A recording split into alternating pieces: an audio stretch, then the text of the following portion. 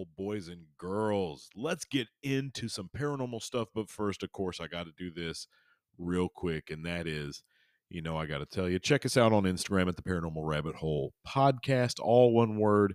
You'll see our sign. Follow us there. A lot of stuff's been happening. It's been hectic. So I forgot to post for the last episode. I'm going to post that we did that episode tomorrow and this episode tomorrow. I told you I'd get an episode out tonight. Now it's late. It's super late at night. Probably 11:30 by the time this episode gets out. So you'll be seeing it in the morning, but I did get it out on Friday. Booyah. But still, anyways, I was just doing a lot. There's a lot to this. And so what I've decided is I'm going to just kind of do a little bit of research and give a little bit of a storytelling event for this, and just kind of paste it together the best we can, because there's so much of this topic. But it's Dyatlov Pass. That's what we're going to talk about tonight. So I just wanted to get that out, that it's not going to be a normal episode of where I go. Usually I can go on for about 30 minutes to an hour or 24 minutes on some subjects, because they're small time cryptids, like, just the Oklahoma octopus. Not much to that one. So anyways, but also, if you don't mind, boys and girls, buckling up for this ride, I have a beverage with me. It's an Oktoberfest, and I'm going to enjoy it. So if you want to giddy on up and get yourself an alcoholic beverage, or, if you're 420 friendly, go ahead and toke up. Or if you're just a good old-fashioned, straight-edge Christian person, I don't know why you'd be listening to this show. I don't know. Christians could listen to this show, too.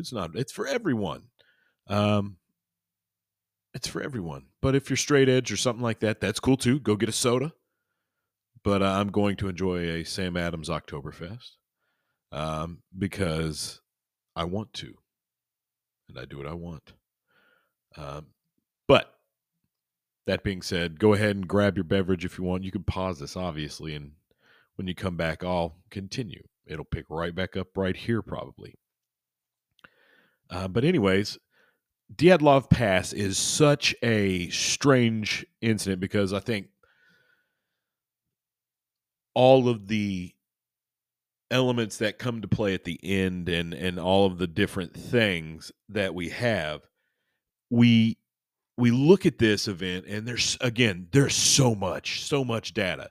Like I had pulled up, and I've been sitting, and this is why I was like, I'm doing research, and I'm kind of watching stuff, and I'm like, oh my God, there is so much here. My eyes are burning. And it was like my eyes were just kind of melting out of my skull, because there's so much. There's so much. There's personal diaries, group diaries, hiking diaries, delivery diary, not really delivery diaries, but there's group diaries, there's individual diaries, and there's so much time between them. Like, during this hike, they stop at a lot of different places, and some of them are small towns and villages, and some of them are small mansi encampments, and people think that's something that we're going to get into as a possibility of what happened. But the Mansi tribe is a tribe that lives on Dyatlov Pass. They live up in the mountains, the Ural Mountains, where this takes place. And they say they see a lot of strange things in the sky at night, and there's a lot of weird stuff that kind of ties into UFOs. So we're going to get into that in the end. But let's meet our group here, the intrepid hikers. And these just to note that they were all very highly trained in hiking. They were part of the Committee of Physical Sports and Culture, and they did hikes before. They did a lot of sports before as extracurricular activities. And so these were all very young, healthy people. They knew what to do. Some were skiers, but they brought instruments. I think one of them played an instrument on the trail, just to kind of have at night. it was honestly just something that they had experienced and done before. So that's why this story is so, it's such an interesting story. It's such a bizarre story because of what happens. And I think that alone is something big to cover itself. What happened to these kids in the end? Now, I'm going to kind of go a little bit before and, kind of say that, this happened and this happened, because there are things that took place for reasons why there are survivors. A survivor. Um, so we'll get into that too. But there are a lot of conspiracies around it. And we, sometimes conspiracy theories can turn out to be true, but sometimes they're full of shit. So you got to be able to separate the ones that are good with the ones that are bad, and the ones that could be real with the ones that are just ridiculous. It's not, it may seem easy. Sometimes it's not. Sometimes it's very difficult to tell what's true and what's a lie. But in this story, it's kind of easy. So these folks had started out. It's just this group of people, again, who are highly trained at hiking, and they all got together and said, hey, we're going to go up Dyatlov Pass, which is kind of ironic because the leader of this group, the leader of this merry little band of hikers, is Igor Alekchev. Oh, good God, I'm going to butcher this. Dyatlov. Alexievich. Alexei, that wasn't even hard. I was reading too much into it. Igor Alexievich Dyatlov, 23. Yuri Doroshenko, 21. And these are, both males. Ludmila Alexandrova Drovna Dubanina, female, 20. Grigory Krevashenko, 23, male. Alexander Kolevatov, Kolevatov, 24, male. Zanadia Kolmogrova, Kolmogorova, 22, female. Rustem Slobodin, 23. Nikolai Brignolius, 23. And Simeon Zoltarov. Zoltarov. You know what? I think that's good. 38, and then Yuri Yudin, 21. Now Yuri Yudin was the survivor. He was the one that made it back, not because he survived the event, but because of some other reason. Now, again, guys, there is so much data because this happened in 1959, if I'm not mistaken. And it's, yes, 1959. And it all started in January 23rd of 1959 because that's when they began planning and doing. And it's very clear that they had a plan and a path which they were taking. They knew what they were doing. They knew where they were going. They were just going to hike up, hike back. They were having a little fun while they were at it, taking pictures and skiing and just being out in the wilderness. But they, got on the road.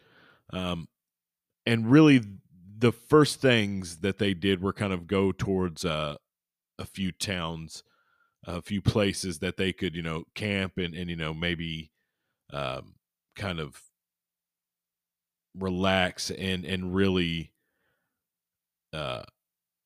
because before they just took a few trucks to smaller villages that lead up to the mountains and lead up to the passes, before it, and it's a place to get camp before and kind of make sure you have all your supplies before you head up.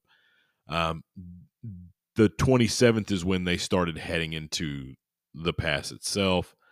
And of course, one member on the 28th had to to turn back, and that's Yori Uden. He had rheumatism and a congenital heart defect at the time that were making it hard on him, and pain in his joints and in his knees was making it very difficult to continue the hike. And so um,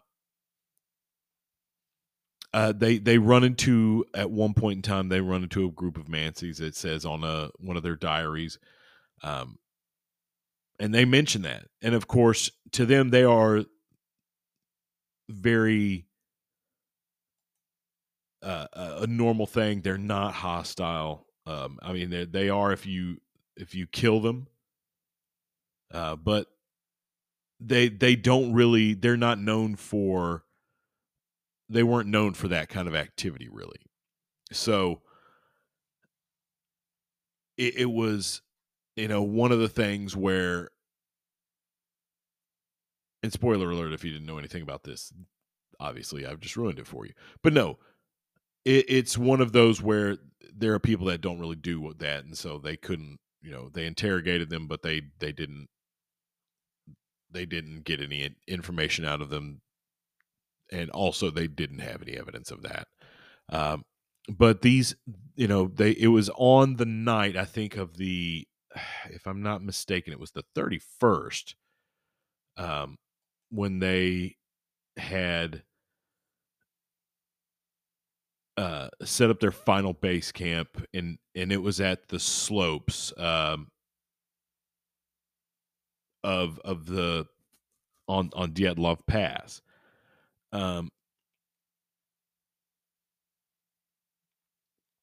It's very strange because, and of course, they didn't come back down. The due time was passed over, and people got worried. Well, it turns out that on the 31st, they had, again, like I said, they arrived where they were going to camp. It was a valley near some woods. They could, put surplus food away, store some equipment away that they could use for the trek back down that they didn't need, and that they could have, as, oh shit, we're out of food. Oh, hey, we've got this surplus that we can use.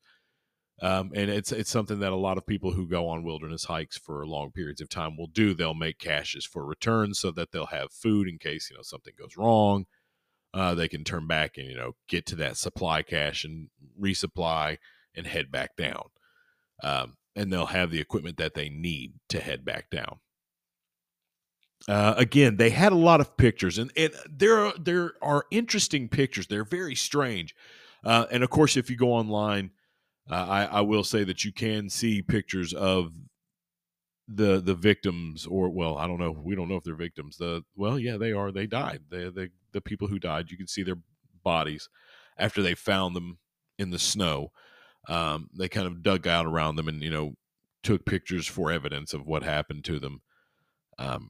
So they made camp, and at some point during the night, the camp was cut from the inside, and they ran out, some naked, not wearing very much clothing, some wearing barely any clothing, some apparently wearing no clothing at all, and then some wearing, odd clothing, like they'd have all their clothes on, but no boot and socks on one foot. Ugh. Don't know where that came out of, but no, on one foot, and then they'd be fully shoot on the other foot, and ready to go on the other foot. And it's very strange because they went out of there in a hurry. They found some at the base of the trees, like they had tried to climb up it, and then, died.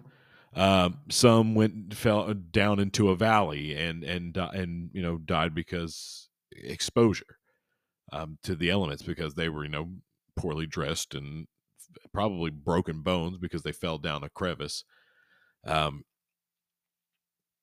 But it was a lot of and again, I urge you all to research this yourselves for the mere reason of all the layers and layers. I mean, I'm serious. It goes so deep of I mean journals and pictures. And there's some, like I said, some strange ones. There's one where there's just this blackness and then a white dot in the center. There's one where there's a in the distance it looks like a yeti, and a lot of people think it's a yeti. I think it's a guy in a ski suit, and he's just walking close, and the person's trying to take the picture, but they were moving, and he was just trying to take a picture. Also, there's a lot of stuff that points towards they were doing a some kind of is either a mock campaign or a mock pamphlet about the Yeti, and that got thrown in there too. We'll talk about that in a minute, but mainly I want to talk about how they weren't found until like February 26th because the snow had gotten so deep and the weather was so bad. And then when they started to thaw, people found them. You know, it's which is disturbing, but I mean that hey, in the mountains up what is it, the Kilimanjaro or the Himalayan mountains, or which the ones that everybody climbs in Nepal, whatever it is, yeah, the Himalayas. Uh, there's people dead there that are like still up there that just die on the trek up, and you just leave them there because you can't bring them down because it's too dangerous, and they aren't going anywhere. That's creepy. But um it was kind of like that with this here. They were kind of a popsicle until the thaw, until a little bit of warmer weather could melt the snow that had built up. And they eventually did find them, and of course we, like I said, the pictures are out there. You can go look them up. I'm not going to bring them up, you know. Well, I might. I don't know. Nah, I probably won't. Maybe. Who knows? Uh, but no, seriously, it's strange because they tore their way out of. I think actually it gets even creepier because I think a few of the bodies were, like I said, down a ledge, somewhere near the edge of woods, somewhere under a large pine tree. Some were missing like their tongue, their eyes, fingers. Now that could be explained by the time they were able to find them, animals could have, you know, munched down on them a little bit. It's going to happen. Uh, they had a lot of bone fractures, but no exterior wounds from the bone fractures. Uh, some of them look like they were hit with, like they were in a car wreck. They said, like some of them looked like they had been in a wreck. It, I say, Zoltarov was missing his eyeballs. That's the one who was missing his eyeballs. Kolotov was missing his eyebrows. Um, and now they said that these injuries probably happened because the bodies were in a stream. So, like I said, animals probably had easier access and probably ate them. I don't know about the eyebrows though. That's kind of weird. Anyways, they they report that 6 of the group members died of hypothermia, 3 of fatal injuries. There were no indications of other people nearby apart from the 9 travelers.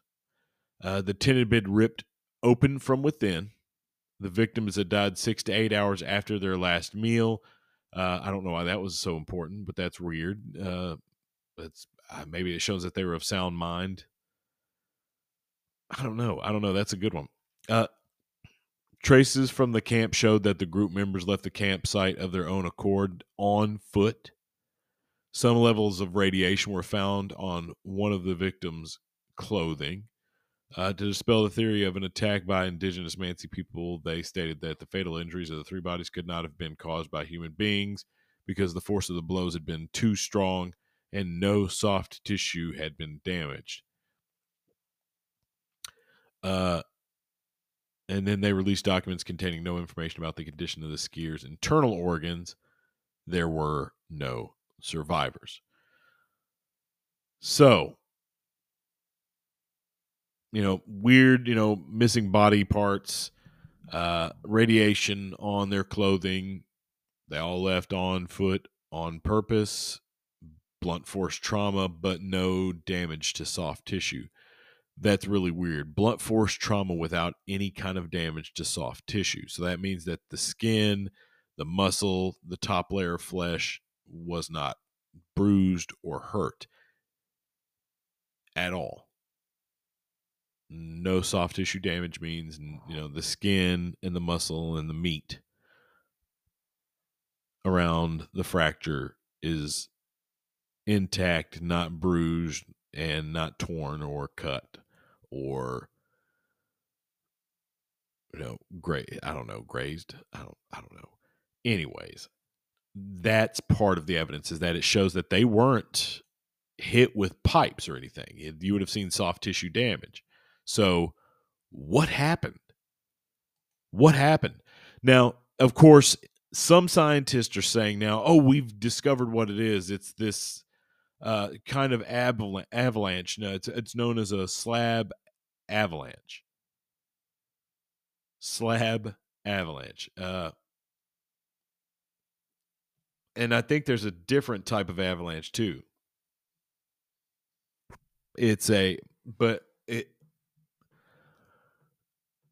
I mean, maybe they got tossed around by the avalanche and that's why they have, brain, a fracture. But you would think that would give them soft tissue damage. They didn't have any soft tissue damage. So,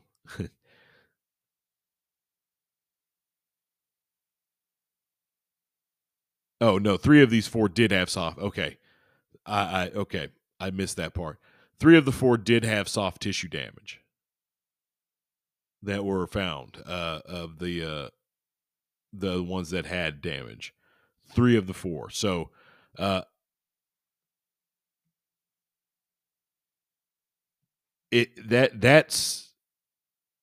that makes it a little. I mean, they could have done that to themselves too, though. Like they could have, fallen and bam, hit their heads. They were found in a creek, so they could have hit their heads on a rock. Other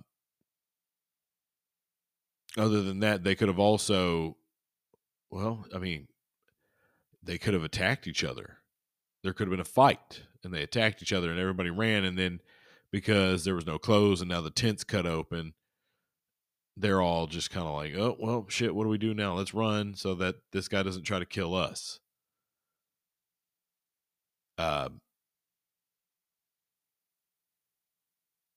Because if I'm not mistaken, honestly, I think Zoltarov was a stranger to the group a little bit.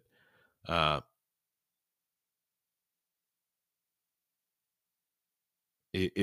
that's, like I said, if I'm not mistaken, because it's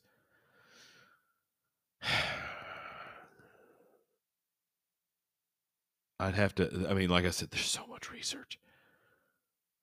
But I know a few of them, like I said, had chest fractures. One of the girls had chest fractures. Dubina was missing her tongue. Dubinina was missing her tongue. And they were compared to a car crash. So it's crazy. That's insane. And again, they're strange pictures. Now, some people think that they were attacked by Yeti. I don't know about that. I can honestly say I'm not sure about that.